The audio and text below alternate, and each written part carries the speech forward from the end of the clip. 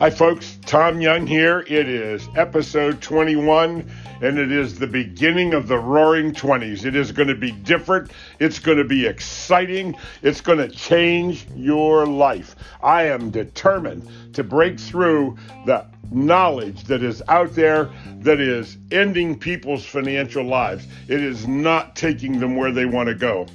I want to talk tonight a little bit about how money really works. And you know, when we talk about all the ideas, the life insurance I talked about, it really comes down, it's not the product.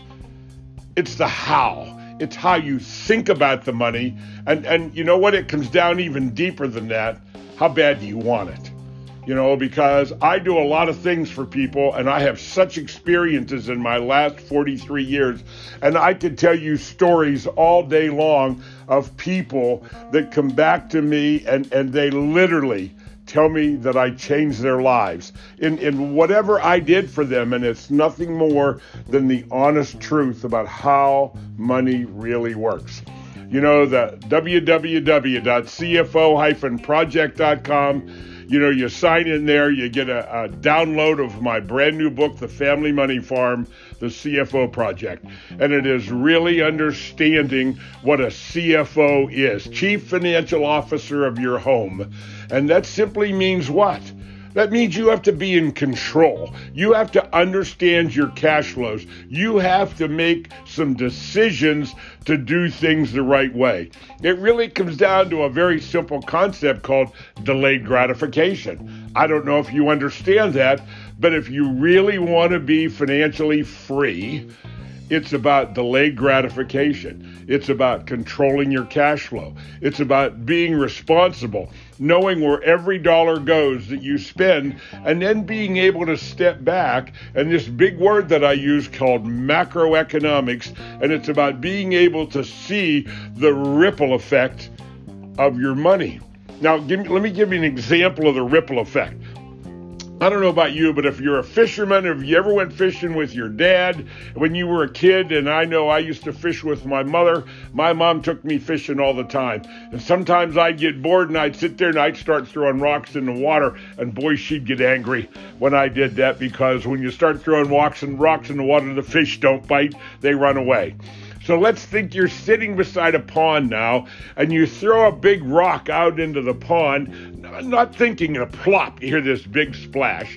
And then all of a sudden, you sit there and you think, what might have happened because I threw that rock in the water? Well, there was a big old lunker fish right there where I threw the rock in, and that rock hit that fish right on the head, and the fish died. The fish sunk to the bottom of the pond, and for whatever, it was a very slow-moving water pond, so that fish that died into the bottom, it polluted the pond. Now, when that happened, other things started to happen in that ripple effect I'm talking about, but when the rock hit the water, there were ripples. You ever see that? You know, they last for several minutes, and these little waves, these little ripples go to the shore. Now, if you're a mosquito sitting on the shore, that ripple coming across is like a tidal wave, and it's going to wipe you out. And those little ripples wiped out all of the population of the mosquitoes. Okay, well, that night, all the bats come out to eat the mosquitoes, and they starved because there wasn't enough mosquitoes, and the mosquitoes weren't there for the birds to eat the next day, so there was starvation going on. All the mosquitoes died, and the birds and the animals and the bats that fed off of them, they didn't get fed, so they were in distress. The pond died, and it scummed over because of that fish that sank to the bottom. So if you think about all of those things, and over time, how long would it take for that pond to heal? You know, you got to understand. So if I'm throwing money out there, doing something that I think is right, but I'm not really sure, but everybody else is doing it, so it's what I'm going to do, those are called unnecessary and unknowingly dollars that get lost. Remember what I said? Unknowingly, it isn't your fault. Unnecessarily, maybe you're making decisions based on wrong information and wrong knowledge, and therefore unnecessarily. And I can fix that. So again, this is about how money works, and every dollar that flows in and through your life. It was like the example that I gave the other day about having $10,000 in a bank account, earning 2% interest, so you made $200.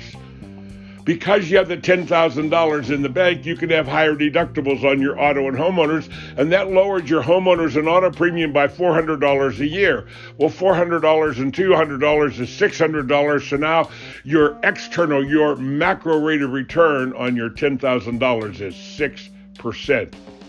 You get the idea. It's as simple as I can make it, folks, but this stuff really works.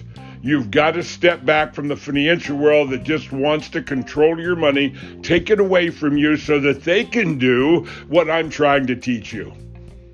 Go to www.cfo-project.com and check it out. Get the free download of my book, because all of this is talked about in the book. Talks about why this is important to know this stuff and so on. Hey, we'll see you next time. Go to www.cfo-project.com. Check it out. Get your free download. Invest a little bit in yourself. Invest and take the time. Make a decision. You're going to gain the right knowledge, the proper knowledge to change your financial life and have an opportunity to really find financial freedom in your future. That's all for now. So we'll see you next time. Bye.